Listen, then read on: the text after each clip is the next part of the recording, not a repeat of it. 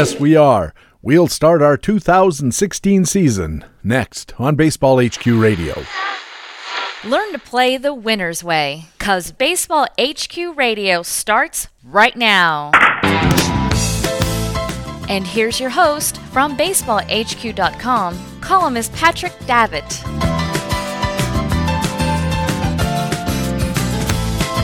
And welcome to Baseball HQ Radio for Friday, February 5th, show number 1 of the 2016 fantasy baseball season. I am Patrick Davitt, your host, and we have another great Friday show for you. We'll have player news from the National League with Harold Nichols looking at Paul Goldschmidt, Yoenis Cespedes, the outlook for the Cubs' young stars, and much more. And from the American League, it's Jock Thompson talking about Mookie Betts, Carlos Correa, some top pitchers in the league, and more. We'll also have commentaries from the expert analysts at BaseballHQ.com, the best fantasy baseball website in the business. In the Minor League Minute, analyst Rob Gordon reports on Nationals shortstop prospect Trey Turner. In our playing time commentary, Ryan Bloomfield looks at a closer battle brewing in Milwaukee and the center field job in Detroit.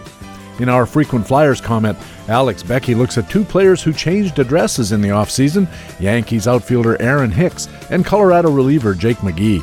In our new preseason position profile segment, Greg Fishwick will be looking at catchers and designated hitters. And in Master Notes, I'll be talking a little bit about how we got here with the Baseball HQ Radio podcast. It's another big Friday show. Thanks for joining us at Baseball HQ Radio. Hey, what do you say? It's a brand new season, and that means we gotta talk some baseball.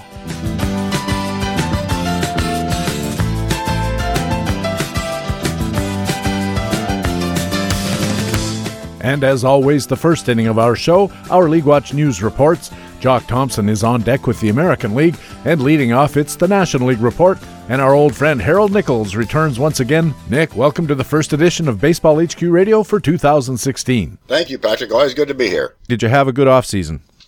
I had a very good off-season, certainly did, but certainly ready to get back to baseball. It was an interesting off-season as well, and that's, I think, what we'd like to talk about today in the National League. And first thing I'd like to ask you about is a particular player, and that particular player is Paul Goldschmidt of Arizona. He had a sensational first half last year. He was almost at the $60 mark. He didn't quite measure up to that in the second half, but still came in well over $40, close to $50 in some measuring systems. Do you think Paul Goldschmidt can repeat a $50 season in 2016?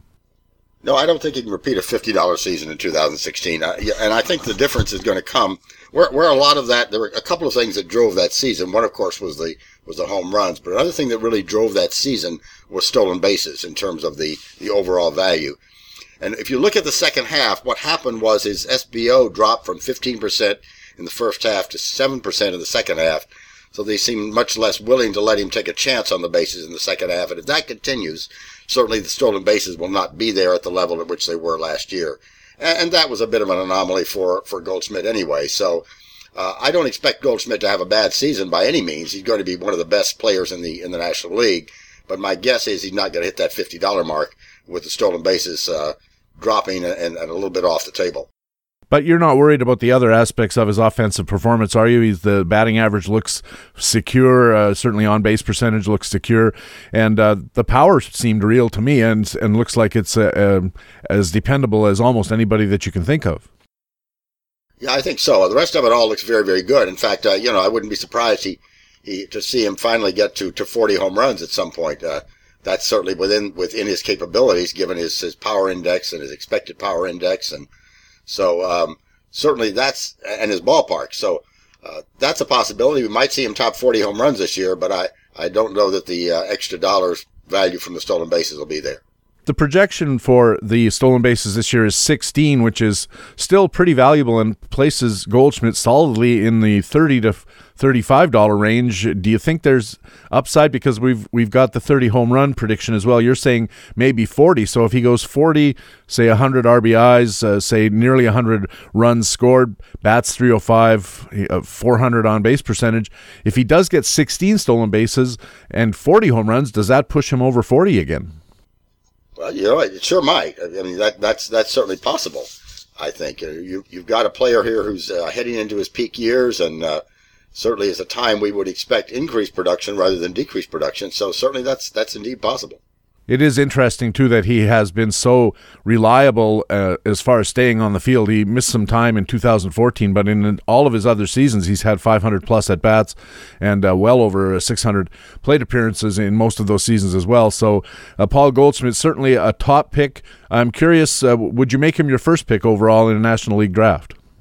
I don't know. That I'm not sure about. I think there's some other guys that I would look at as a possible first pick. It depends on how you're going to balance out your roster, I think. If you're going to go for a pitcher, there's a guy named Clayton Kershaw out there who might be a reasonable first pick. Yeah, that's always an interesting question, whether Kershaw would make a first pick in a league. I'm wondering, Nick, we know Clayton Kershaw can really perform. In the National League, is there any other pitcher who's worth looking at as a first-round pick? Not necessarily first overall, of course, but in that first 12 to 15 picks. Yeah, if you're depends on the size of the league you're talking about, I think, and that's where I think there is one other guy who may be worth a look at this point, but only if you're talking about a number 12 pick, a number 13, a number 14. I think somewhere in that area would be where you're looking, and that's Jake Arrieta. He has certainly over the last 2 years developed into an unqualified ace. I think the only thing that would prevent you from going all in on Arrieta as a first rounder would be certainly a little bit of a lack of track record. Kershaw has the track record over several years of being able to produce at that level. Arrieta has a track record over 2 years of being able to produce at that $20 plus level. So, I really like him. I think he would do very, very well. And if I were in a league where I had the 15th pick, certainly he might be the guy I'd grab, but I don't think I'd push him into the top 8. Or maybe not even in the top 12. It's kind of right on the cusp, I think, of a first-round pick. What about Max Scherzer? He's been considered that kind of a level of pitcher for the last couple of years. Didn't have quite the great year last year that a lot of people were hoping for, especially people who paid top dollar for him. But he's still a very, very good pitcher and a very consistently good pitcher. You wouldn't consider Max Scherzer for a first-rounder? I don't know. I think given that he didn't have quite the year last year that everyone was thinking about, I think I'd probably make him more of a second-round pick than a first-round pick at this point. At least that would be my take on it. He's going to be 31, so kind of getting just past the peak age. So might begin to see some kind of a drop in performance or a little bit of a downturn. So I think I would hold off on Scherzer as a first-round pick. That's an interesting point you make about the pitcher's age. Do you think that maybe we need to start rethinking when the peak is and how long it lasts because of the advances that we're seeing in training methods, in medical interventions and so forth, that, even 10 years ago, 31, 32, you were thinking this is the end of the peak. I wonder if they've managed to push that out to maybe 33, 34 before we have to start thinking there's probably a decline coming sooner rather than later. Well, maybe so. And the other thing that we need to think about, I think, is what we've seen with several pitchers is as they hit mid-30s, beginning to reinvent themselves with new pitches, with new approaches. Guys who can actually pitch very, very well begin to see some physical changes and can't throw it quite as hard. But given that they're really good pitchers, can kind of reinvent themselves and take themselves into their late 30s and still perform very well. So I think we need to look at that as well. I think, that's a good point, and I think the way to look for that is guys who gradually transition from getting a lot of strikeouts to getting maybe fewer strikeouts but more swing and miss type strikeouts, to guys who are content to get a lot more ground ball outs even though they have the fastball capacity, in other words, who learn how to pitch rather than throw. Right, yeah, I think that's indeed a possibility. And so you can't discount a player, I think, anymore who's a real pitcher who begins to lose his fastball but can find some other way of compensating for that and still do very, very well on the mound. Going over to the New York Mets, they made a bit of a splash recently, re-signing Yoenis Cespedes to play, it looks like, maybe center field, which would be a misplacement in my opinion. But leaving that aside, he was sensational when he played for the Mets last year as part of their run to the playoffs. And now the question is, do you think Yoenis Cespedes can have a full season with the Mets like that great part season that he had in 2015? No. No, definitely not. I'll tell you why. Cespedes is a good player. There's no doubt about that. But he's also a very streaky player. And so what we saw with the Mets was they got to capitalize on one of his hot streaks. That hot streak actually started before he went to the Mets and continued into mid-September. And then in the middle of September, things began to tail off. His last homer was on September the 14th. He only hit 200 over the second half of September. So what we saw was a wonderful hot streak that went for a while, and then he dropped back, kind of flipped on the other end for a while, and, might have stayed there a month and then suddenly began to hit a hot streak again. So I don't think we're going to see, I think it'd be a mistake to count on a full season of what he did during that hot streak when he first came over to the Mets. I'm particularly concerned about the power output. The 35 home runs last year looked like quite an anomaly considering the previous years he was in the low to mid-20s. And all of a sudden he rides this hot streak that you talk about all the way up to 35 home runs. And I don't see it happening again for all the reasons that you cite. And in fact, how surprised would you be if he even hit 30? Yeah, I think he could easily miss the 30 home run mark this year. The other thing you've got to think about is that, pitchers were just seeing him for the first time when he came to the Mets. So there was all of that kind of thing, that probably, and he was in the hot streak that was driving it. So pitchers will get a better look at him the second time around. And, I agree with you. I think he'd be lucky to hit 30. Something else to be aware of, that last season, even though he hit 35 home runs, his fly ball rate was actually below 40% for the first time in his big league career. And that was quite a concerning point for me because it drove his home run per fly ball rate up from the low to mid-teens all the way up to 19%. So 1/5 of his fly balls were going over fences, and that just doesn't seem sustainable. Right. No, I think you're right about that. And, the other thing that you look at, if you look back at last year's season and look at the home runs by month, you get 4 in April, 3 in May, 3 in June. Suddenly the hot streak hit. He's up to 8 in July, 8 in August, and 9 in September, 8 of those in the first 2 weeks. And then he begins to tail off after that. So I would not expect to see that happen again. And his home run per fly ball rate in those hot months you mentioned, way over 20%. In fact, in July, he had a really good July, 8 home runs, as you mentioned. 27% of his fly balls went for home runs. He was simply not hitting fly balls, but a lot of them were going out of the yard. And as I said, and I think you agree, that just doesn't seem sustainable in the long run. But I guess we'll see, but I wouldn't bet on it. No, I wouldn't bet on it either. Now, speaking of hot streaks, the Cubs had several great young players having tremendous 2015 breakout seasons, and I'm wondering, of those guys, Chris Bryant and Schwarber and these guys, who do you think looks most likely to be able to sustain or build on that breakout, and do any of them look particularly vulnerable to you? They had some guys who did very, very well, but I think what you've got to remember about all of them at this point is that they're going into a second season, and pitchers will be getting a new look, and that sophomore slump that we talk about is something that's very real.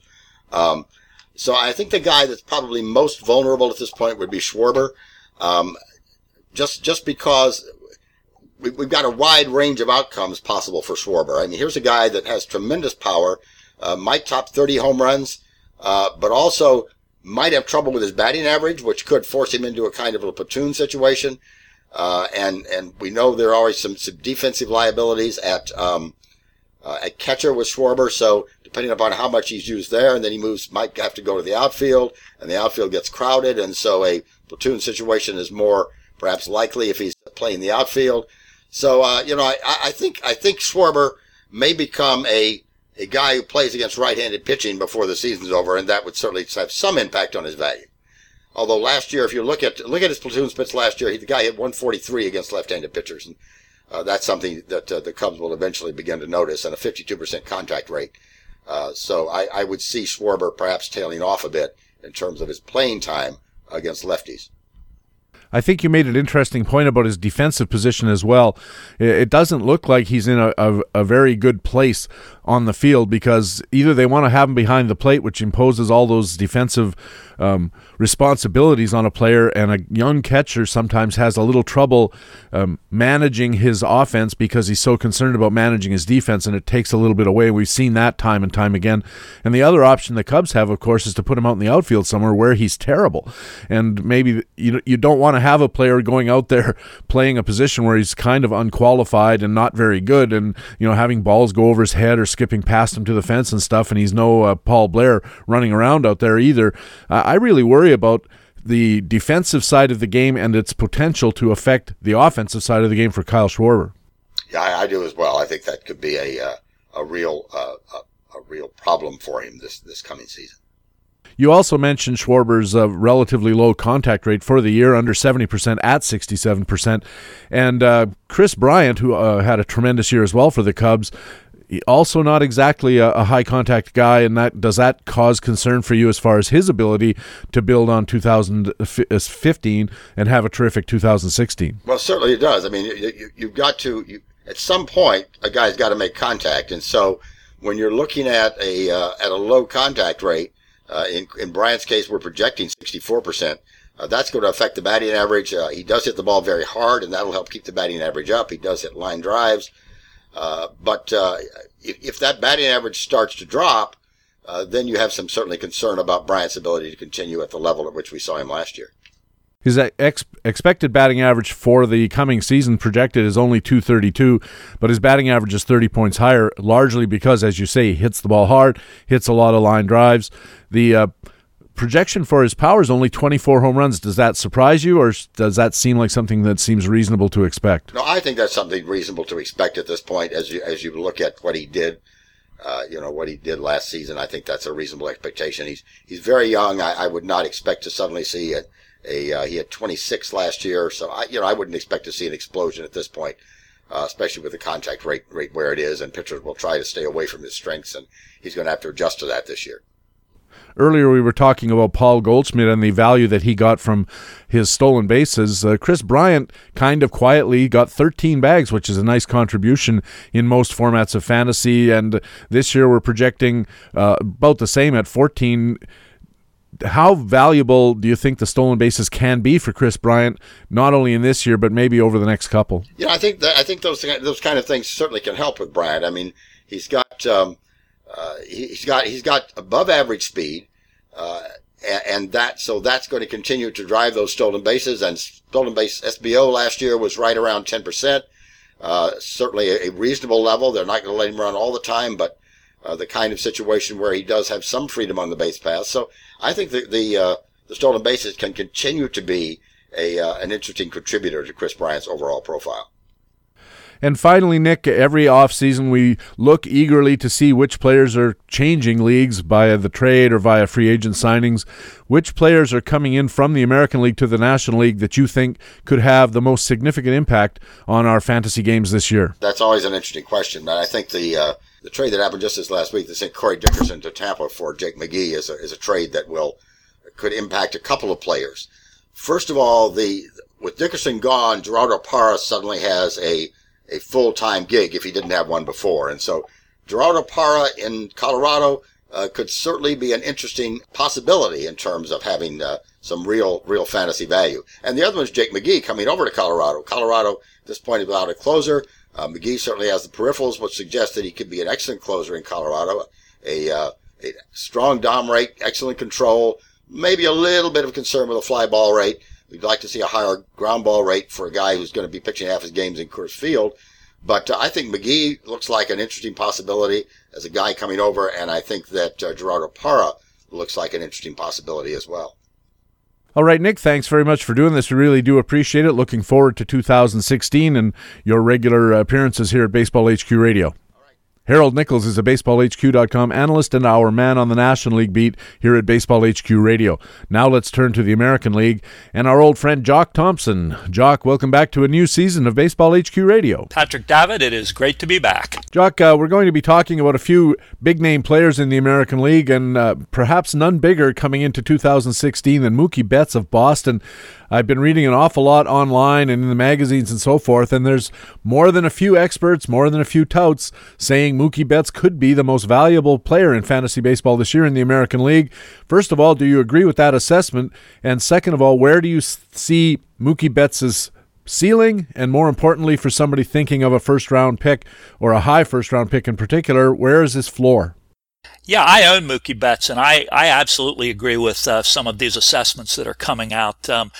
This is a guy who just didn't miss a beat coming up from the minors, from the low minors all the way to the majors. I mean, he struggled a little bit in the first half, but if you look at his age and what he did in his rookie year, which was in 2014, what he did last year, and look at his BPIs, his underlying metrics, I mean, the sky is the limit to me. I mean, this is a guy who could be challenging for fantasy MVPs, if not this year, in the near future. Talk about those skills a little bit with Mookie Betts. It's one thing for a player to have a good season at age 22, age 23, but it's somewhat more rare, don't you think, that the player backs up that performance with the kind of skills performance that you would expect from an older, more established player? Yeah, if you look at his skills, his contact rate is in the mid-80s, which obviously batting average is in short supply, so he's got that going for him. He has the speed metrics that say that even with his expected batting average, he's probably going to hit a little higher than that because, as we both know, players with legs can outrun their expected batting average. His power is above average. It's very good. He looks like he's a 25 home run guy waiting to happen. Maybe not 25 this year. We're projecting him for 19, I think. Base running, he stole 21 bases last year. All he really needs to grow that is a little bit more stolen base opportunity, because he's well over the metric that we call we have for a successful base stealer. He's the whole package. There's nothing not to like here. His hard contact, 119, his hard contact percentage.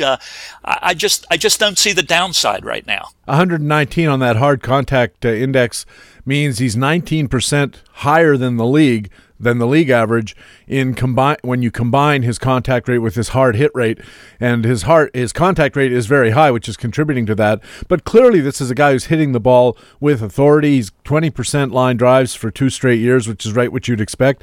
And Jock, something interesting I noticed in 2015, he nudged his fly ball rate up from 38% to now I got that wrong again. Okay. In 2015, he nudged his fly ball rate up over the 40% mark. He was at 39% in his first year, 2014. And that's a good sign for somebody who's moving up in the power estimation. You know, we want to see that guy over 40%, maybe 45% would be even better. But the fact is it's a trend that's going in the right direction. Yeah, I mean, all of his metrics, if you look at the whole package, and something we talked about earlier offline, he's 23 years old, and for most players who are 23, you and I would be saying, well, he's only 23. He's got some growth ahead of him. He can improve. Well, if he improves on this, he's going to be a monster. And on the home run front, in 2014, he had 5 homers in about 190 at-bats. Last year, he had roughly 3 times as many at-bats, so we would have expected 15 or 16 home runs. He actually had 18, which doesn't sound like a lot, but it is, again, a small indication of a positive trend in an area where you really would like to see a positive trend. I like Mookie Betts a lot. I'm not going to say he's an odds-on favorite or anything for the most valuable player in fantasy baseball, but I see that the possibility is there. I also see that possibility, Jock, for Jose Altuve, who was the most valuable player, at least according to Baseball HQ's dollar rankings. And I wonder, first of all, do you think Jose Altuve can repeat? Yeah, I do. He's still 26 too, so he's a young player, and he's similar in a lot of respects to Mookie Betts. He's not just a 1, 2, 3 trick pony. With his uptick in power, he hit 15 homers last year. He pretty much does everything right now. His stolen bases slid a little bit, obviously, last year. I think he went from 56 down to 38. But his rise from 7 home runs to 15, it made him the MVP last year. He's still young enough to do this again, and I'm looking at his metrics. It looks like the power metrics he can sustain. It'll be interesting. His best years may be behind him, but I still give him a chance to do this again. Boy, I don't know if his best years are behind him. I think his best years might be yet to come. As players age, they tend to run less, but doubling his home runs in the space of 1 year in relatively the same amount of at-bats is a very positive sign for me. Having said that, though, I think I'd rather that he was, down around 10 home runs if he's going to steal me 60, rather than being at 15 home runs and stealing 35, just because stolen bases in the American League a little bit tough to come by. Yeah, they very much are, and I'm looking at his stolen base caught stealing trend. 2 years ago, he stole 58 bases, was caught 9. Last year, it was 36 and 13. Remember, the Astros are a much better team than they were 2 years ago, so you have to wonder what that's going to do to his stolen base opportunity. And again, trusting my eyes, he's not exactly a long, lean, gliding base stealer. He's a short, stocky guy, so you almost wonder where those stolen bases are going to go. That'll be a really interesting thing for us to watch. It is important to note that he's pushed his contact rate up into the 90% range, and with it, his hard contact index is up over 100, which means he's now, after being slightly below league average in that department for the last couple of years, in 2015, he actually nudged his nose just over the line. Boy, another case where it's not always a situation where everything's easy to see, but the trends are all pointed in the right direction. Yeah, they are, and it's interesting. We're comparing him with Mookie Betts a little bit. Again, we're looking at two players who can pretty much do it all. They're going to get double digits everything. They're going to keep their batting averages up. And these are the guys who have very good chances to be MVPs, fantasy MVPs. I mean, if you look at their relative draft picks, they're behind the big power guys, and you understand that from a roster construction standpoint. Everyone wants to get the 30, 40 home run hitters because it takes 2 or 3 guys like that to win home runs, and home runs drive a lot of other categories. But when you boil it down to just one player at the end of the year, if you have a guy who is stealing 30, 40 bases, hitting 15, 20 home runs, and giving you a high batting average of 300, they're going to be your MVPs. Yeah, they are. The one caveat I'd throw in all of this is that the big home run explosion that Altuve enjoyed, a doubling of both home runs and home run rate, is that his fly ball rate is still way under 40%. He's down around 35%, which is an increase over past years when he was actually down around 30, indicates maybe he is consciously trying to loft the ball, but at 35%, he's got a little bit of room to maneuver if he wants to get up to that 20 home run plateau. Yeah, he's doing an interesting dance with that batting average and ground ball rate and the fly ball rate. I will add, though, if you look at our ballpark metrics, suddenly Houston has become very home run friendly. I don't know whether that's a function of the players they have or whatever. It was always a slightly home run friendly ballpark, but it's very home run friendly right now, and Altuve seems to be taking advantage of that. I'm looking at his second half numbers. He really upped his power metrics in the second half. They were nothing spectacular in the first half, but now he's actually hitting at average power. His power index is 104. His expected power index is 98. You're right. His power is on the upswing. Having said that, you mentioned his batting average not on the upswing. It was at 341 in 2014 when he was much more a ground ball hitter, much less a fly ball hitter. He adjusted those swing mechanics as we've just discussed, and in the process his batting average fell from 340 to 313, which is a pretty significant drop for a guy with as many at-bats as that. At 341, he's basically carrying 2 or 3 spots on your roster. Yeah, it's fascinating. It'll be interesting to see, because then we could go from his batting average to his speed, and a lot's going to depend on how well his legs hold up over the next few years. Like I said, he's 26 now, so if he's going to slow down, it might be soon. We'll see what happens. There's also some experts who are looking at the Houston Astros, and they're saying, yes, there's a player here who could be the most valuable player in fantasy, and it's not Jose Altuve, it's Carlos Correa, who came up with a hell of a bang in the after the season started, and boy, he certainly looked like he belonged. And of course, the question is, in a situation like that, how much do you worry about the sophomore slump? Well, it's interesting, and to figure that out, I went to his first and second half stats, and his second half stats were good. His power held up. His expected power index doesn't look good.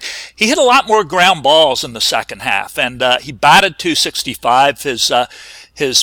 He started with a 35% hit rate in the first month that he came up, which wasn't going to last. But it looks like pitchers made a little bit of an adjustment on him as he went through the league. I don't think he can maintain the same pace his first year. I mean, if you look at his age, he's 21. He's still new to the league. Pitchers are adjusting on him. He has to adjust back. I think his second half, his .265 batting average was at least partially a reflection of his youth and the adjustments that opposing pitchers made. Now he has to adjust back. And I'll say another thing.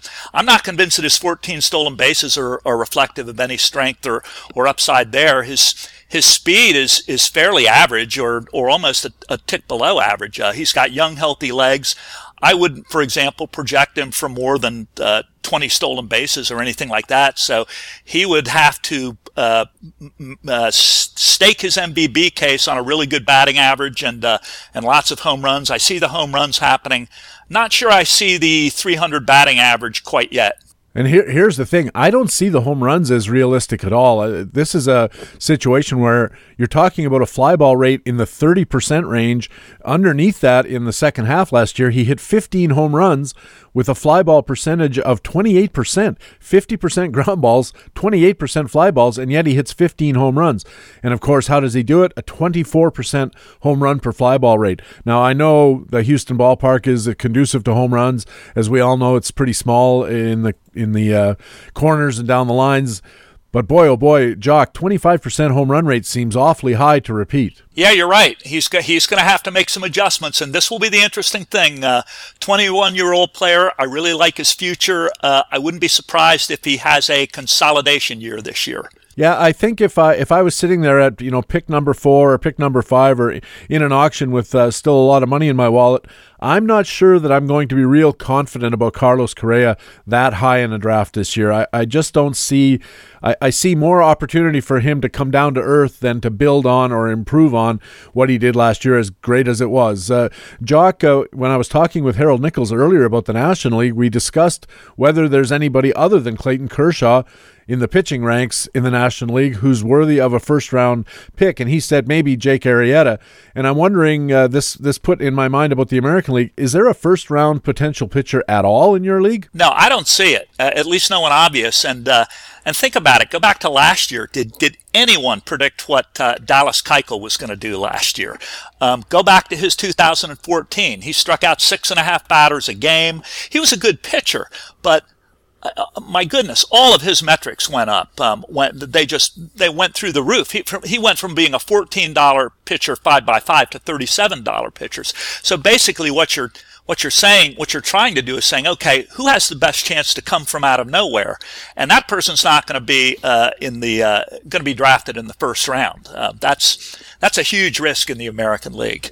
So I'll ask, if it's not Dallas Keuchel and it's not David Price, for instance, moving to a better situation, certainly than what he was before he was with Toronto. I guess that was an okay situation, but in Boston, they look like they're going to score a lot of runs and be pretty good. Why not a David Price? I like Price. I agree with you. I don't like the park he pitches in. I think feasibly, Price is definitely a Cy Young candidate this year. Yeah, you could make Price a first rounder. If you wanted, you could bet on the Red Sox winning some games for him. That's an interesting situation. They not only got themselves a number 1 starter finally, they got themselves an ace closer. So and their bullpen's improved. So you could take that that tact. Of all the pitchers that are in the top 50 ADP-wise for the American League, the one I really liked that I didn't think had any luck at all last year was Corey Kluber. His team didn't score him any runs. He only won, I think, 9 games. I would bump him up a little bit, but there's just not an American League pitcher I'd see that I'd draft in the first round. That's an interesting point about the team. Chris Sale is probably going to be the top picked pitcher in the American League this year. I think so far he's in the mid-20s average draft position in mock drafts that are going on right now. And then you talk about a guy like Sale, boy, that's not a good team, and as unfair and as capricious as it is, wins are a category in most fantasy formats, including the daily games. A win is worth something to you, and when you're pitching for a team as disorganized and developing, or whatever you want to say about the White Sox, they're not a good team, and that really affects Chris Sale's ability to rack up value, because he's probably going to be on the outside looking in when it comes to dishing out the wins. Yeah, I agree. If Chris Sale was on another team, we would definitely be talking about him as a potential number or a first-round pick in the American League. You also have Felix Hernandez, who's fallen all the way into the 50s in average draft position this year. Felix Hernandez also pitching for a team that isn't really that good. Yeah, I think Felix's issue more is that elbow that was rumored to be barking at him at the end of the year. He struggled for the first time ever in the second half. If you look at the metrics, his ERA was around 4. He's the kind of guy who could come back. But again, you have to wonder at age 31 with all those pitches on his arm, was what happened to him in the second half indicative going forward, or is he going to make some adjustments? Was it a blip, and is he going to go back to being the Felix that we know he has been in the past? I wouldn't bet on it. I know that. I know some people will. I can't see him as a first rounder. The only other name I'd like to bring up just for your brief comment is Chris Archer in Tampa Bay, who seems to be really taking huge steps towards possibly becoming the best pitcher in the American League. I still don't think he's first round value, though. Yep, you and I are in the same spot on Archer. I like Chris Archer a lot. Love the team he's with and how they handle pitching. And they look like they've improved their lineup a little bit this year, too. I'm not sure he's quite where some of these other guys have been or will be, but I would not put it past him for him to be in the top 3 pitchers in the American League by the end of the year.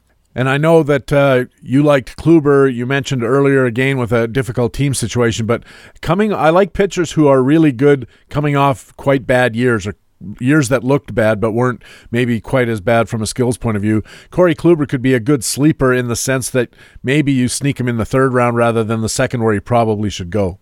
Yeah, agree with you. People look at those 9 wins and even a 3+ ERA. I mean, this is a guy that could have just as easily had a 2.5 ERA with a little better defense, a little more luck. Corey Kluber could definitely be he's a Cy Young candidate this year. Yeah, and a Cy Young winner before that, so there's a track record there. Before we drop this topic, Jock, I notice in your Keeper League report, you write a Keeper League column regularly at BaseballHQ.com. You've been talking about some young pitchers that you think people should be looking for, especially in Keeper League situations, but maybe also for this year. Talk about some of the names that you've mentioned in that regard. Well, I mean, you and I have just been talking about who's going to be the who in the AL could be a number 1 pick in the first round this year, and who are going to be the AL's best pitchers this year.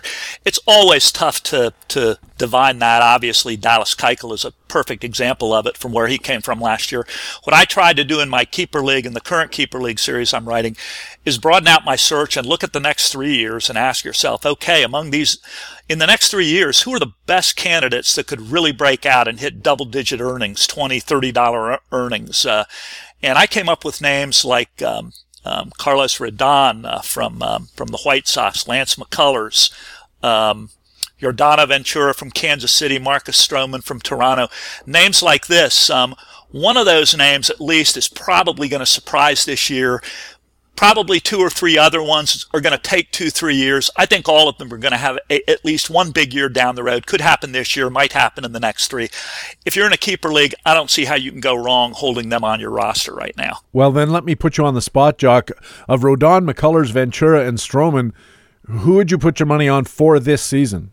This season, I would probably put my money on Ventura. As flighty and as mercurial as he has been, I like the club he plays with. He had a really terrific second half, so I'm kind of a Ventura fan right now. I like Ventura for those reasons, and also for the fact that he does have a little more time under his resume than most of these other guys. I also like Stroman. He looked so good at the end of last year, coming off that potentially devastating injury that we were told at the time was going to knock him out for the year, and he comes back and he basically carried the Blue Jays to the playoffs. David Price was on the roster, but Stroman was their best pitcher.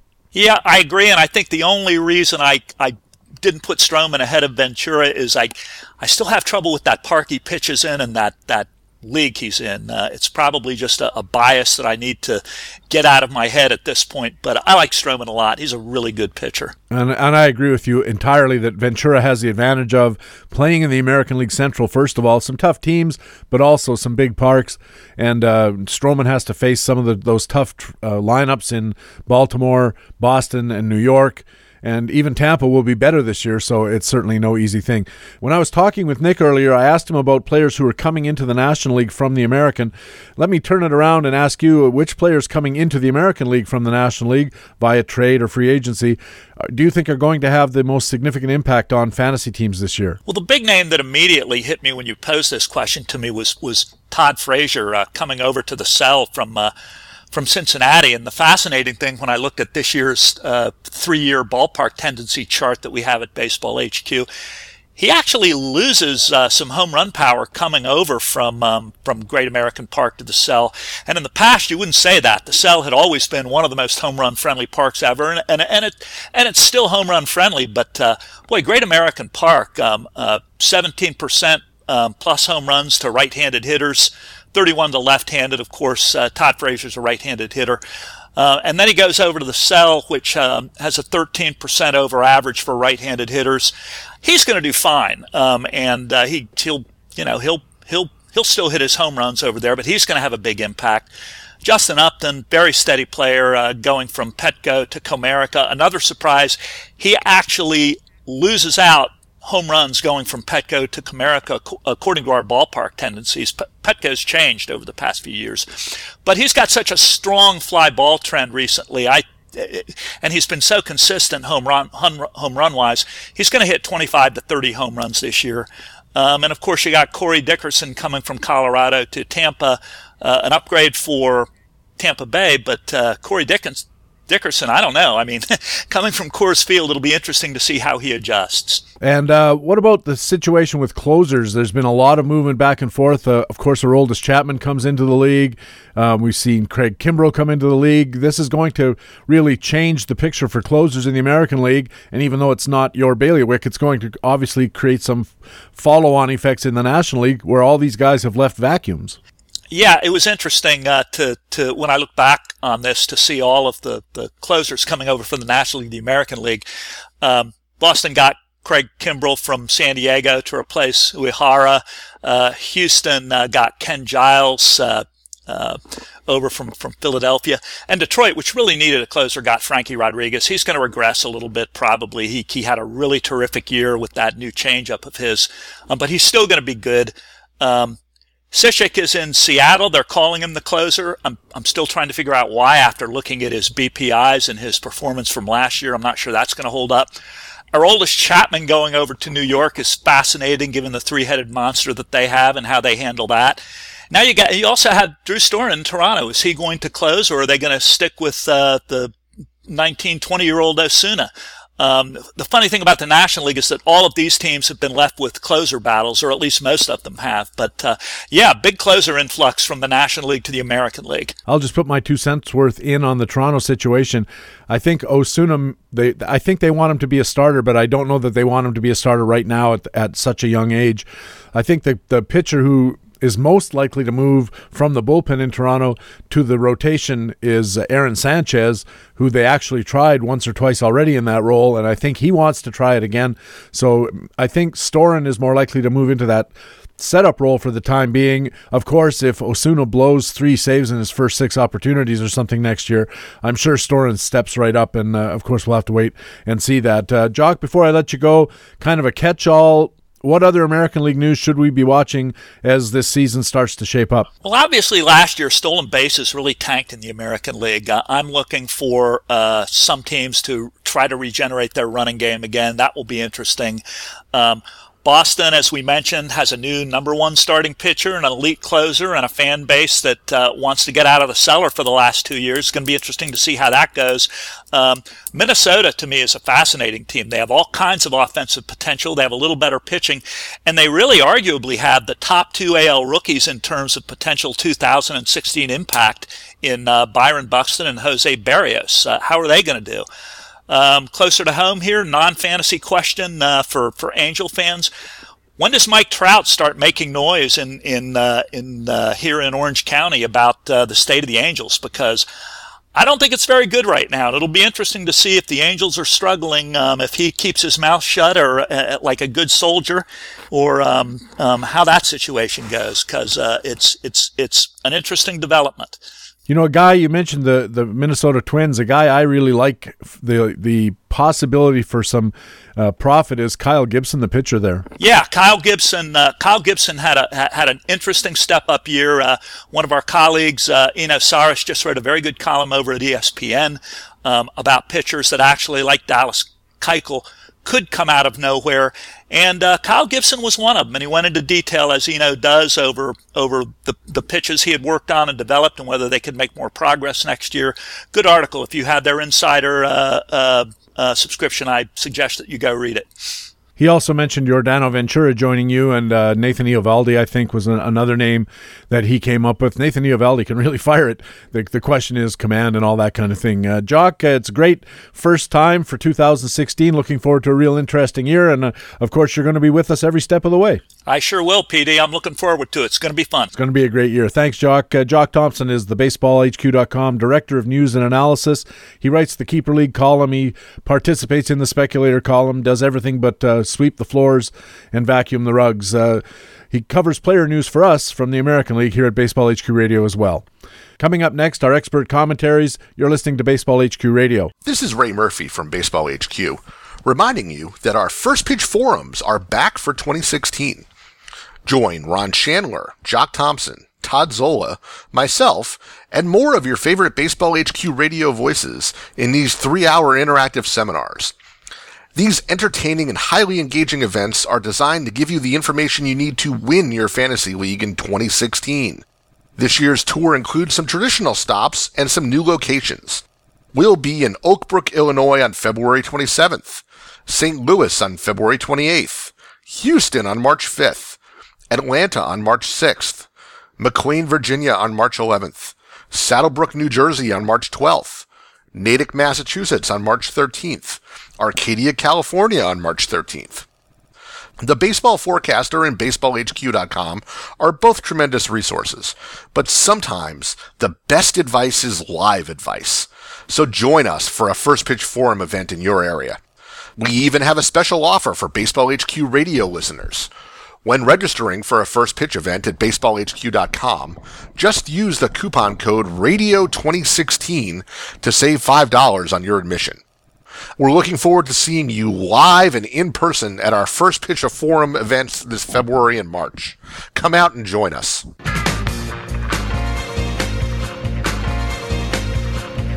Hey, welcome back to Baseball HQ Radio, our first edition for 2016. I'm Patrick Davitt. Great to have you aboard. We have our expert commentaries coming up next, but first let me tell you a little about BaseballHQ.com and why we call it the best fantasy baseball website in the business. It's because BaseballHQ.com is ready to keep you ahead of the game in the preseason, during spring training, and all season long, with content across a wide range of great information. Just this week from the GM's office, Brent Hershey lays out the preseason plan for BaseballHQ.com coverage.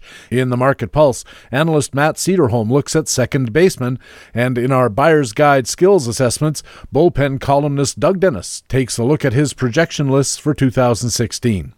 And of course, we have projections and other roster management tools you can use to help you prepare to dominate your league and daily fantasy baseball, all at the website with fantasy baseball intelligence for winners, BaseballHQ.com. Now it's time for our regular Friday commentaries. Coming up, we have playing time, frequent flyers, our forecaster position profiles, and master notes. But leading off, it's the Minor League Minute. And here with a report on Nationals shortstop prospect Trey Turner is BaseballHQ.com minor leagues analyst Rob Gordon. Heading into spring training, the Minnesota Twins' Byron Buxton and the Los Angeles Dodgers' Corey Seager are likely to receive a tremendous amount of attention, and rightfully so. Seager and Buxton are the consensus top two prospects in baseball, and both figure to break camp with a starting role. But they are also very likely to be owned, even in mixed keeper leagues, and so over the next couple of weeks, we're going to take a look at a handful of other prospects who are also likely to make an impact in 2016. First up is the Washington Nationals' Trey Turner. The 22-year-old Turner was the 13th overall pick in the 2014 draft and was signed for $2.9 million. He was traded to the Nationals as part of the Will Myers deal and looked very impressive in his pro debut, hitting .322 with a .370 on-base percentage and a .458 slugging percentage. He impressed the Nationals enough in his late-season call-up that they opted to let shortstop Ian Desmond leave via free agency. Turner has a quick right-handed stroke with surprising pop for his size and a good understanding of the strike zone. Because of his below-average arm, he might be stretched a bit at short and long-term could be moved over to second base, but he has nice offensive upside regardless of where he plays. Turner's biggest appeal to fantasy owners is going to be his plus speed. Most scouts consider him a 70-grade runner, and he has the tools to get on base and steal 30-plus bags on a regular basis in the majors. Heading into spring training, the Nationals have Danny Espinosa penciled in as their starting shortstop, but he's a career .230 hitter, and it's really only a matter of time before Turner wrestles away the starting job. If Turner doesn't win the starting job in spring training, he could be a huge bargain on draft day, and is definitely worth owning in long-term keeper formats. For Baseball HQ Radio, this is Baseball HQ minor league analyst Rob Gordon. Another way BaseballHQ.com subscribers get the winner's edge is with comprehensive coverage of the minor leagues.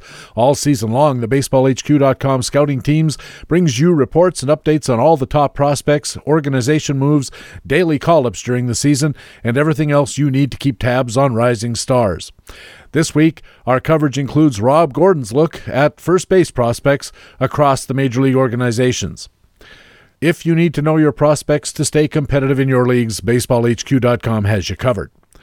Now it's time for our Playing Time segment, where we look at situations that could mean players getting more player time or taking a seat on the bench. In this week's edition, analyst Ryan Bloomfield looks at a closer battle brewing in Milwaukee and the center field job in Detroit. There's an interesting battle for the closer role brewing in Milwaukee between a trio of highly skilled relievers, so whoever emerges has considerable upside entering 2016. The three pitchers are Will Smith, Jeremy Jeffries, and Corey Knebel, and all three have legit cases for the role.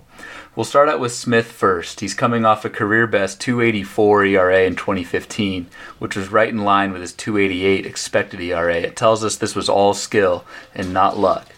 Smith's strikeout rate is in elite territory and he misses plenty of bats. He also made positive strides limiting walks and getting ground balls last season, so Smith is very much a closer-worthy option.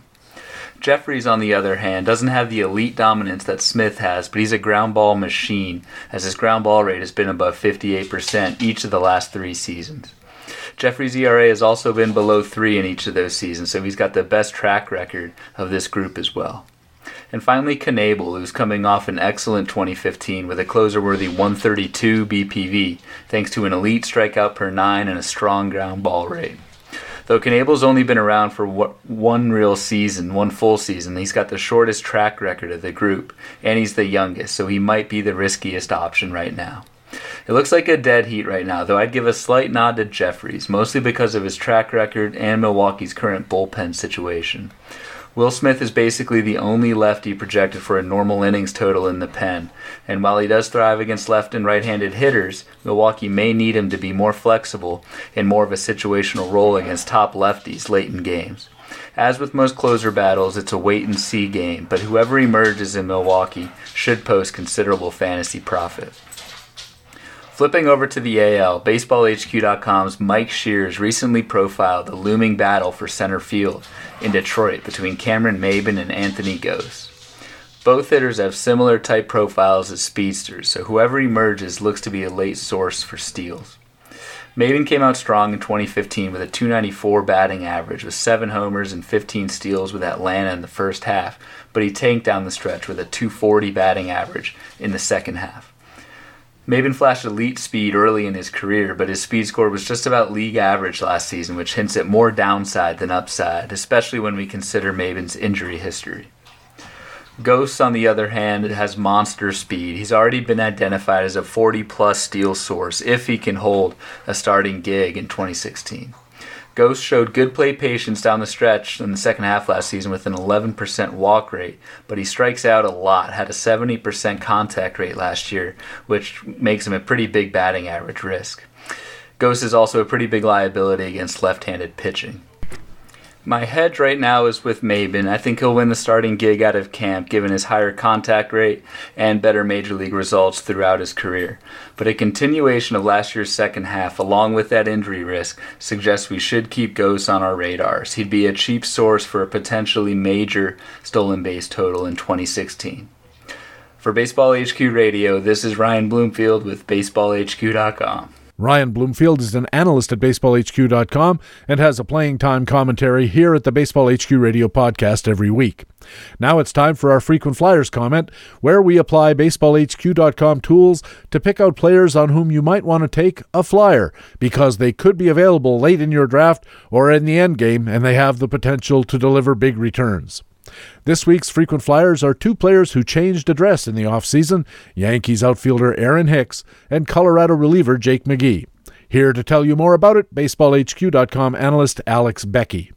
In our very first edition of Frequent Flyers for the 2016 season, we'll look at two players, a hitter and a pitcher, who may be flying under the radar in your league and possibly in your draft, beginning with Aaron Hicks of the New York Yankees. Traded from the Minnesota Twins to the New York Yankees last November, the 26-year-old outfielder finds himself going from a starting role in center field to a fourth outfielder role behind veterans Brett Gardner, Jacoby Ellsbury, and Carlos Beltran. Not exactly an ideal situation for fantasy owners. Not to mention Hicks, a career .225 hitter, with only 26 stolen bases and 20 home runs in 3 seasons with the Minnesota Twins, still has only 819 Major League at-bats under his belt. But, on the other hand, 13 of those 26 steals and 11 of those 20 home runs came last season. Plus, his batting average is trending upward from 182 in 2013 to 215 in 2014 to 256 in 2015. More importantly, Aaron Hicks has improved his contact rate from 70% in 2013 to 81% last season. With his above-average statistically scouted speed, as measured by BaseballHQ.com, to be 130 in 2015, where 100 is considered to be the league average, continued improvement of his ability to make contact could mean greater run production and possibly 30 or more stolen bases if given the opportunity. Of course, it's important to remember that Aaron Hicks, like all of our frequent flyers, are long shots who may be available in your league or your draft. To be clear, we're not saying that Aaron Hicks will steal 30 bases in 2016, only they could be a great buy low opportunity in your draft if he continues to improve his contact rate. Now let's turn our attention to another player who was traded this offseason.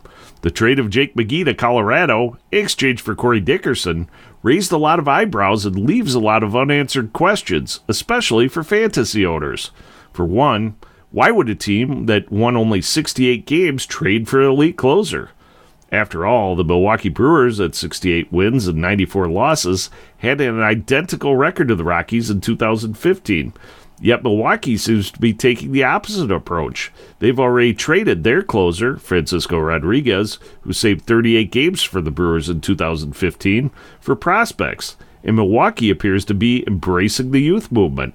A closer look shows that Colorado only converted 36 of their 61 save opportunities in 2015 for a conversion rate of 59%, the worst in the National League. Is Jake McGee the answer? Despite injuries that limited him to only 39 games in 2015, McGee's 11.6 DOM was comparable to his 11.4 DOM in 2014. Remember, McGee at 11 is well above the DOM of 7 or higher considered to be elite by BaseballHQ.com. Plus, McGee has only given up 5 home runs total in 112 games between 2014 and 2015. Not to mention, his command ratio, 6 in 2015 versus 5.6 in 2014, and his control ratio, 1.9 in 2015 versus 2 in 2014, were also comparable, showing that his skill set is not only intact, but also can be considered elite by the benchmarks presented by BaseballHQ.com. So how will that translate to Coors Field? Sure, there's risk. Coors Field has not been friendly to pitchers. According to BaseballHQ.com's park factors from 2013 to 2015, right-handed batters enjoyed a 21% advantage for home runs at Coors Field, and left-handed batters gained a 15% advantage for home runs at Coors Field. But, on the other hand, Jake McGee will likely see more save opportunities in Colorado than he would in Tampa, where the 2015 AL saves leader, Brad Boxberger, appears to have locked down the closer's role previously held by McGee. Maybe Jake McGee's elite skills will improve Colorado's NL worst 59% conversion rate. Maybe McGee's stock will go up if he's traded to a contender by the August 1st non-waiver trade deadline. Either way, if the price is right, maybe you should consider drafting Aaron Hicks and Jake McGee, our frequent flyers for this week. For Baseball HQ Radio, I'm Alex Becky of BaseballHQ.com. Alex Becky is an analyst at BaseballHQ.com and has our frequent flyers comment here on Baseball HQ Radio every week. Now it's our Forecaster Position Profile Report. The Baseball Forecaster Annual includes extensive tools and cheat sheets for draft preparation, and during this preseason, Baseball HQ Radio will be letting you in on how the positions shape up from those forecaster lists. Here with a look at catchers and designated hitters is analyst Greg Fishwick. We're not going to argue over the relative merits of particular players or rank them in a certain order. There are far too many league variables out there to do that, including whether you use one catcher or two and one utility player or two. So we'll embrace the imperfections inherent in predicting player performance and use Ron Chandler's 2016 Baseball Forecaster Universal Draft Grid to get an overview of the quantity and quality of players at each position. The Universal Draft Grid groups players into 7 tiers: Elite, Gold, Star, Regular, Mid-Level, Bench, and Fringe. Let's see how the catching core looks this year. To begin with, there are no elite catchers. The only Gold catcher is Buster Posey, and the only Star catcher is Jonathan Lucroy. Posey has extra value because he qualifies at first base, and he has straight A reliability grades for health, experience, and consistency. Guys with higher reliability grades make good targets. Among the ranks of regular catchers, the highest reliability grades belong to Salvador Perez. Among mid-level catchers, it's Miguel Montero. Other mid-level catchers to target in the National League include Wellington Castillo, Travis d'Arnaud, Devin Mesoraco, and Kyle Schwarber. In the American League, target Brian McCann, Blake Swihart, and Stephen Vogt.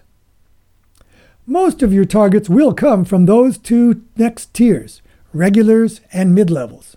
Together, they have 17 catchers. There are 7 regulars, 3 from the NL and 4 from the AL, and 10 mid-levels, 7 from the NL and 3 from the AL. That's a total of 19 catchers at mid-level or above, 12 from the NL and 7 from the AL. Good news if you're in an NL-only league or a one-catcher mixed league, but bad news if you're in an AL-only league or a two-catcher league. If you are in one of those kinds of leagues and it has keepers, consider targeting a catcher on another team and offering a trade. Otherwise, you'll be thrashing about in the deep end of the catcher pool with 12 bench catchers and 20 fringe catchers. If you keep calm and look about, you'll see 3 of those catchers have life preservers to help you stay afloat. From the bench, James McCann has shown promise and stands to be the starter for Detroit. From the fringe, Jason Castro has flashed some skills in the past and is on the strong side of a Houston platoon. And Cameron Rupp is poised to take over in Philadelphia. Now here's a mnemonic device let's call your why not list. So in the heat of battle, you'll remember to let your league mates overvalue Yadier Molina from the regulars because of his bum thumb, while you sneak in Yasmani Grandal from the bench if he shows his shoulder is okay in spring training. Certainly if you're in a keeper league and you have Posey or Lucroy at a reasonable salary or round, by all means hang on to them. In leagues where they're available, though, keep in mind that our research shows the opportunity cost of going after a catcher in the early rounds of a draft or paying a premium price in an auction will come back to bite you by decreasing the overall quality of your team without the player you forgo. But don't wait until the very end of your draft or the dollar days phase of your auction either, because our research also shows that of all positions, the only one that will return negative value in the end game is catcher. Let's finish with a gander at designated hitters. Too many NL-only owners overlook this list, thinking it doesn't apply to them. Sure, most owners prefer the flexibility of players with position eligibility for their UTs, but depending upon your bench reserves and farm system, there are stealth ways to maximize your use of those NL-only UT slots by using the designated hitter list. With a 20-game eligibility criterion, there are 21 players on the Universal Draft Grid who qualify only at DH. There are no elite or gold DHs, and the top two are stars David Ortiz and Kendrys Morales. Among the 7 regulars is the DH with the highest reliability grades, Billy Butler. The only mid-level DH is now an NL crossover who's penciled in as Pittsburgh's new first baseman, John Jaso. And this is a good time to suggest the strategy of drafting a rookie or prospect at UT, then moving him to your reserve bench and replacing him with the first fab if your league rules allow it. Because instead of Jaso, you could draft Josh Bell at UT from the fringe level, and he could finish the year at first base for Pittsburgh. Other examples of rookies on the rise who might be worth a stash are Tim Anderson from the bench level and J.P. Crawford and A.J. Reed from the fringe level. Anderson can already out-hit his competition for the Chicago White Sox shortstop job if he improves his fielding. Crawford is only blocked by the mediocre Freddie Galvis at shortstop in Philadelphia, and A.J. Reed just has to prove his power parade last year was no fluke, and he's in like Flint. Also, depending upon your league rules, look for players who didn't play last year at all, and thus may not be eligible at a position. Jurickson Profar is a perfect example from the bench level. And you might even find that Devin Mesoraco is only eligible at DH in your league because he only logged 6 games at catcher last year. Finally, for those in dynasty leagues or just rebuilding, keep in mind the possibility that one result of Major League Baseball's collective bargaining this year could be the National League adopting the designated hitter beginning next year. We hope this position preview helps you build your budgets or plan your draft rounds for catchers and designated hitters. Next week, we'll look at corner infielders. For Baseball HQ Radio, this is Greg Fishwick of BaseballHQ.com. Greg Fishwick is a pitcher matchups analyst at BaseballHQ.com and here at Baseball HQ Radio. Now it's time for Master Notes, a weekly commentary on baseball and fantasy baseball. I'm up in the rotation this week, mostly because I run the show, and as we open our 2016 season, I'd like to talk about how we got here with the Baseball HQ Radio podcast. The podcast actually started way back in the mists of time. I'm not even really sure exactly when. Ron Chandler, you might remember him, wanted to expand the HQ brand into podcasting, just as he had been a relatively early pioneer getting fantasy baseball content onto the web. We got hooked up with some outfit who wanted to produce a podcast for us.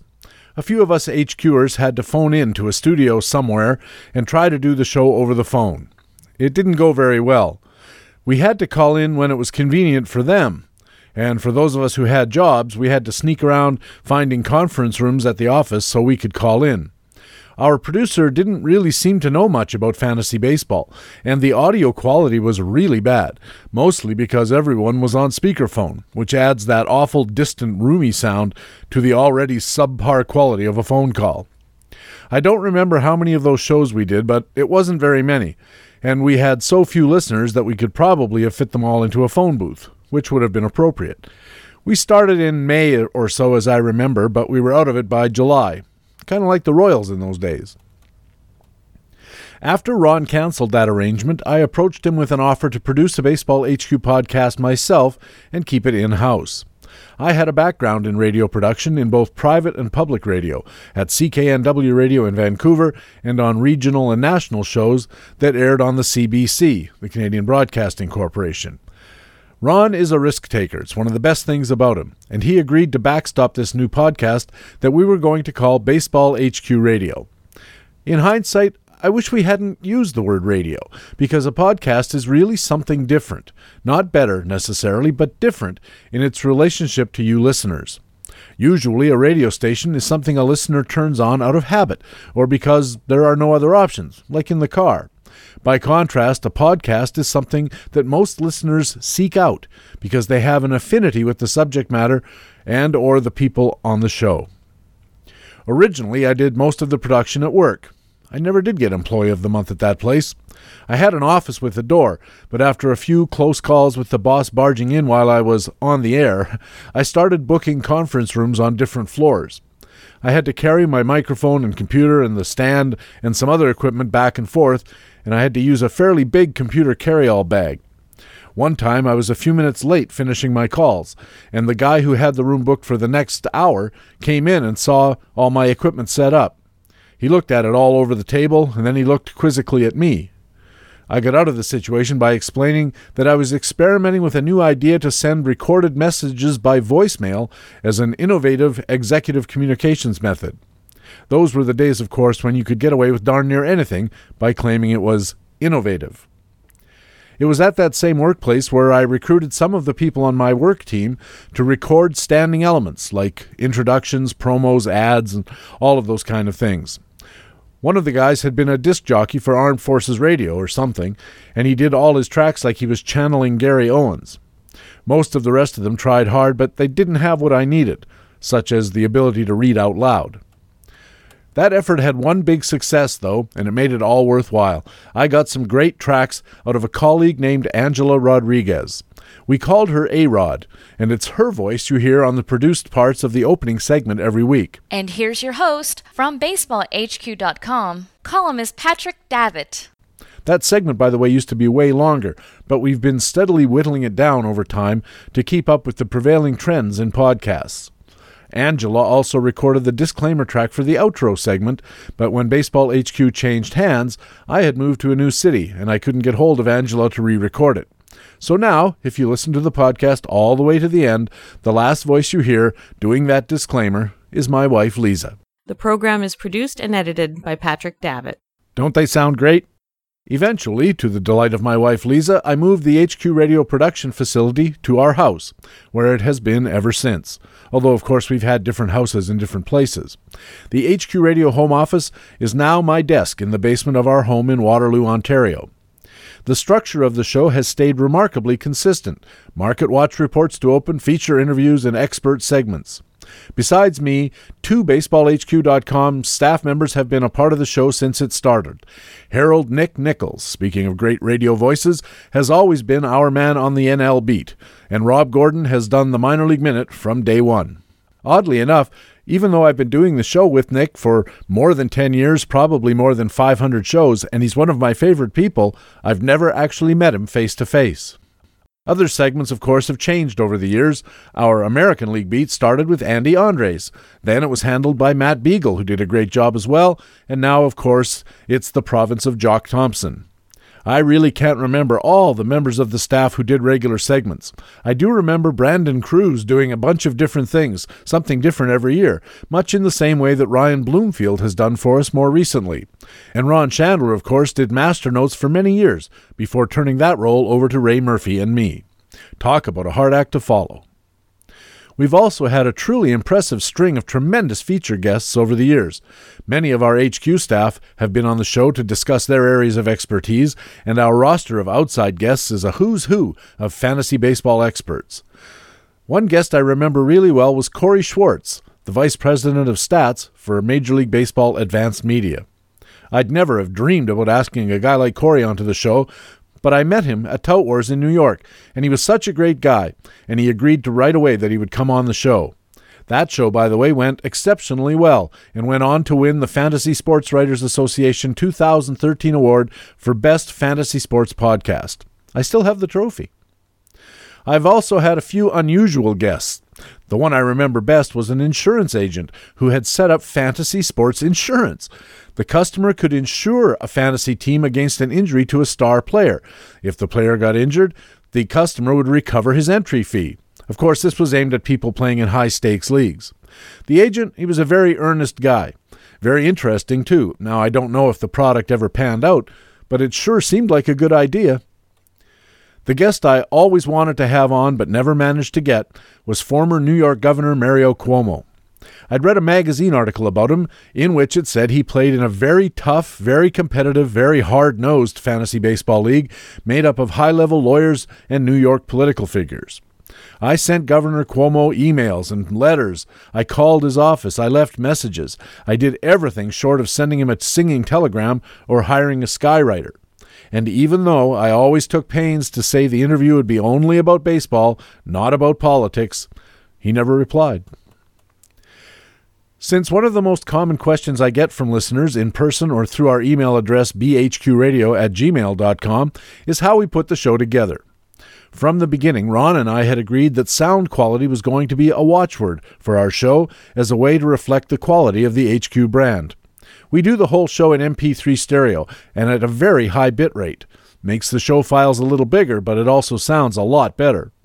When we were starting out, some listeners complained about the size of the files because they took quite a while to download. But we were pretty confident that rapidly growing bandwidth would make the issue moot, and we were right. We're still sure our pod is one of the best sounding in the business. I actually once asked if we could upload a CD quality version of the show every week in addition to the MP3 version we do upload, and they said not such a good idea. I do produce the whole show as a WAV file, which is very high quality, and then convert it to MP3 and tag it with separate software. Everybody on the show uses Audacity audio recording and editing freeware. Costs nothing and it works great. Various guys on the show use various kinds of microphones and other equipment. Most of them have headphone-mounted boom mics, but I and a few others use standalone studio mics. If you're keeping score at home, mine is a Samson C01U USB mic. It plugs right into the computer. It's a really good microphone. We record the Market Watch segments the day of the show. I record myself on my computer, and while I call Nick and Jock on the phone, I don't use the phone audio. They record their segments on their own computers using their own studio mics. Then they send me those high-quality recordings by email or online file share. Then I stitch their parts together with my part, and if I do it right, it sounds like a seamless conversation. The technique is called double ending, and it's something I learned working for CBC Radio. The HQ commentary experts all pre-record their segments using quality mics.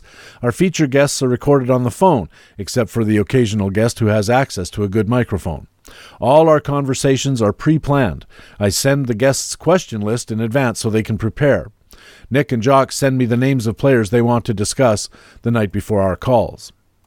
It's been a lot of work over the years, but also a heck of a lot of fun, and 99.9% of the feedback we get is highly positive. We do appreciate it, and we'll keep on going as long as you keep listening.